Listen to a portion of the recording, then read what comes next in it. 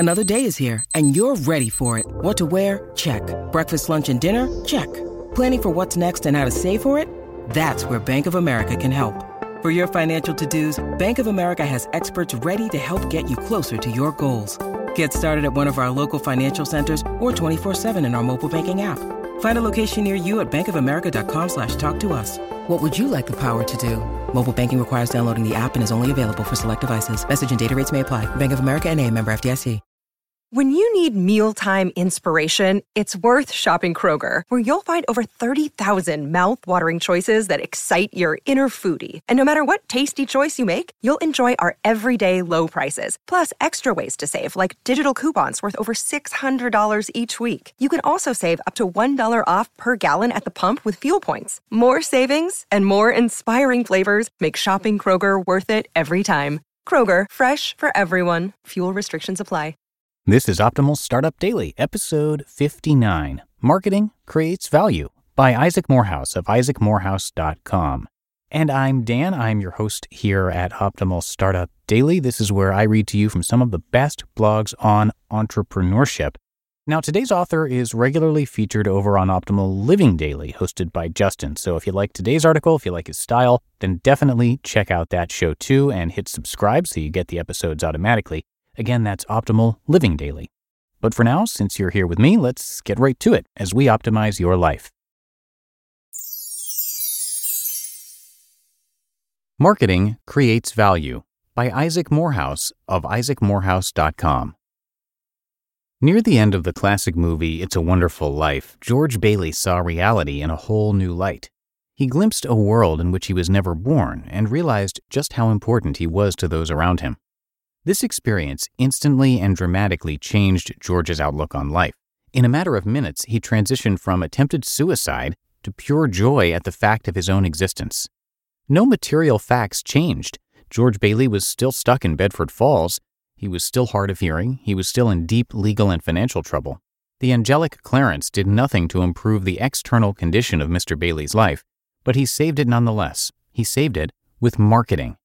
Marketing is often criticized as being deceptive, slimy, or at least economically wasteful. How could anyone justify a $2 million Super Bowl ad about a bottle of Coke? Skepticism of marketing springs from an overly narrow and simplistic view of value. In the real world, the line between the real and perceived characteristics of an economic good is all but non-existent. Our knowledge of and beliefs about goods are just as much a part of their value as anything that can be weighed or measured. Economists have long understood that value, in the economic sense, is subjective. There is no universal formula to determine how much a good or service or experience is worth because each person has different tastes, preferences, and needs, and each will value things differently with changing circumstances. This means that how we feel about a good and what the good is made of are equally important in determining its value to us, how much satisfaction it brings. If making a better mousetrap can make lives better, so too can making people feel more confident in their mousetrap. This is not trickery, it's value creation. Confidence in my mousetrap might help me sleep better at night and enhance my quality of life in a very real way. We've all seen news stories about blind taste tests. They are meant to reveal consumer stupidity and branding smoke and mirrors. I recall reading about customers given a cheap beer and told it was a more expensive brand. They reported that it tasted much better than what they were told was the cheap beer, but was in reality the more costly one. When they were told the opposite, the results reversed. The report was framed as some kind of gotcha moment, as if a great hoax had been revealed. Why should these results be surprising? If you've ever picked up a glass of milk thinking it was water and taken a swig, you'll understand. Even if you like milk, you're likely to spit it out. Your beliefs about what you are consuming prepare your brain and your taste buds for a certain experience. The knowledge you have about what you ingest literally changes the experience of consumption. Try smoking a good cigar while stressed or in a hurry, and see if it tastes even remotely similar to the same cigar when you have an hour to kill with nothing on your mind. They say marketing is all about the sizzle, not so much about the steak. Why shouldn't it be? Steak without sizzle is little more than raw meat, carrion fit for vultures and wild dogs. Steak beautifully plated and garnished creates more value for the person consuming it. Sight, sound, smell, and taste are all part of the experience, and the brain is the crucial interface. Even if you have a purely utilitarian approach to eating and care only for the sustenance, you can't ignore the mind. What you believe about your food actually affects how much it satisfies you.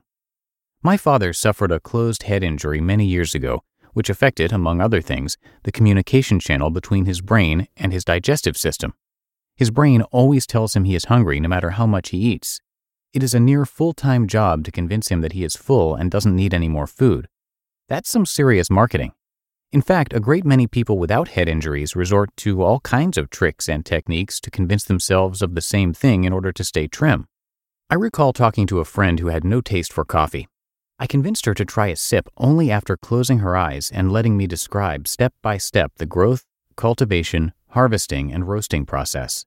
She admitted that while she still didn't love it, she began to enjoy the taste a good bit more and understood why I love it so much. I know of people who can no longer stand the taste of meat because they observed the operations of a meatpacking factory. The meat did not change, yet its taste changed with their knowledge and feelings about it. The value of the product radically shifted with a change in perception.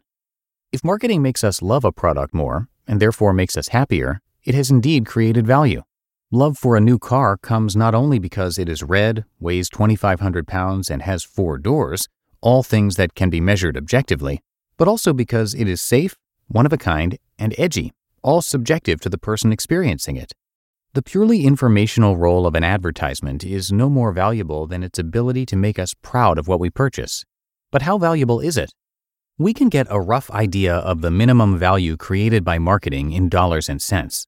This does not, of course, measure the subjective value to each consumer, but it reveals how much value consumers placed on the marketing in money terms. If a marketing campaign costs $10 million and it results in an additional $11 million of revenue, we know that it has created more than $1 million in value as judged by those who willingly spent money on the product.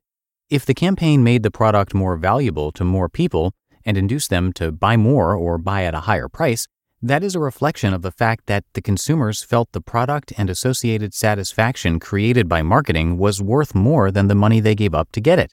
Real value was created. If it was not, people would not have willingly parted with their money in exchange for the good. Better marketing can often be a cheaper and more effective way of improving a good and making people happier than altering the product itself. Goods and the knowledge and feelings that come with them cannot be separated. New tile floors and soft lighting may be just as important as variety and good service at a clothing store. An inspiring ad campaign may bring just as much happiness as new features on a smartphone. This is no scandal, but a fact of the human experience of reality. Rather than denigrate it as some kind of fraud or waste, we should applaud good marketing. Not only does it enhance the value of the products we buy, it enhances our quality of life even when we don't buy the products being marketed. TV ads are often funny and entertaining. Billboards and magazine ads are sometimes works of art. Good marketing is a free gift to all, and it makes all our lives better. A world without marketing would be dull and far less fulfilling. Altering our perceptions of reality is one of the best ways of improving our quality of life. It's powerful stuff. Clarence saved George Bailey's life with a recasting of the facts and set him out with a full heart ready to take on the world. The creative efforts of marketers everywhere have the same power to make our lives richer and better. You just listened to the post titled Marketing Creates Value by Isaac Morehouse of isaacmorehouse.com. When it comes to hiring, don't go searching for the one. Just meet your match with Indeed. Indeed is your matching and hiring platform with over 350 million global monthly visitors and a matching engine that helps you find quality candidates fast. Ditch the busy work. Use Indeed for scheduling, screening, and messaging. 93% of employers agree. Indeed delivers the highest quality matches compared to other job sites. And one of the things I really love about Indeed is that it filters out those incompatible applicants. So when you're hiring, the process is much faster and you only have to consider applicants that are already likely to be a great fit.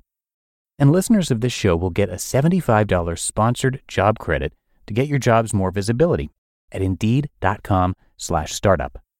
So just go to Indeed.com/startup right now and support our show by saying you heard about Indeed on this podcast.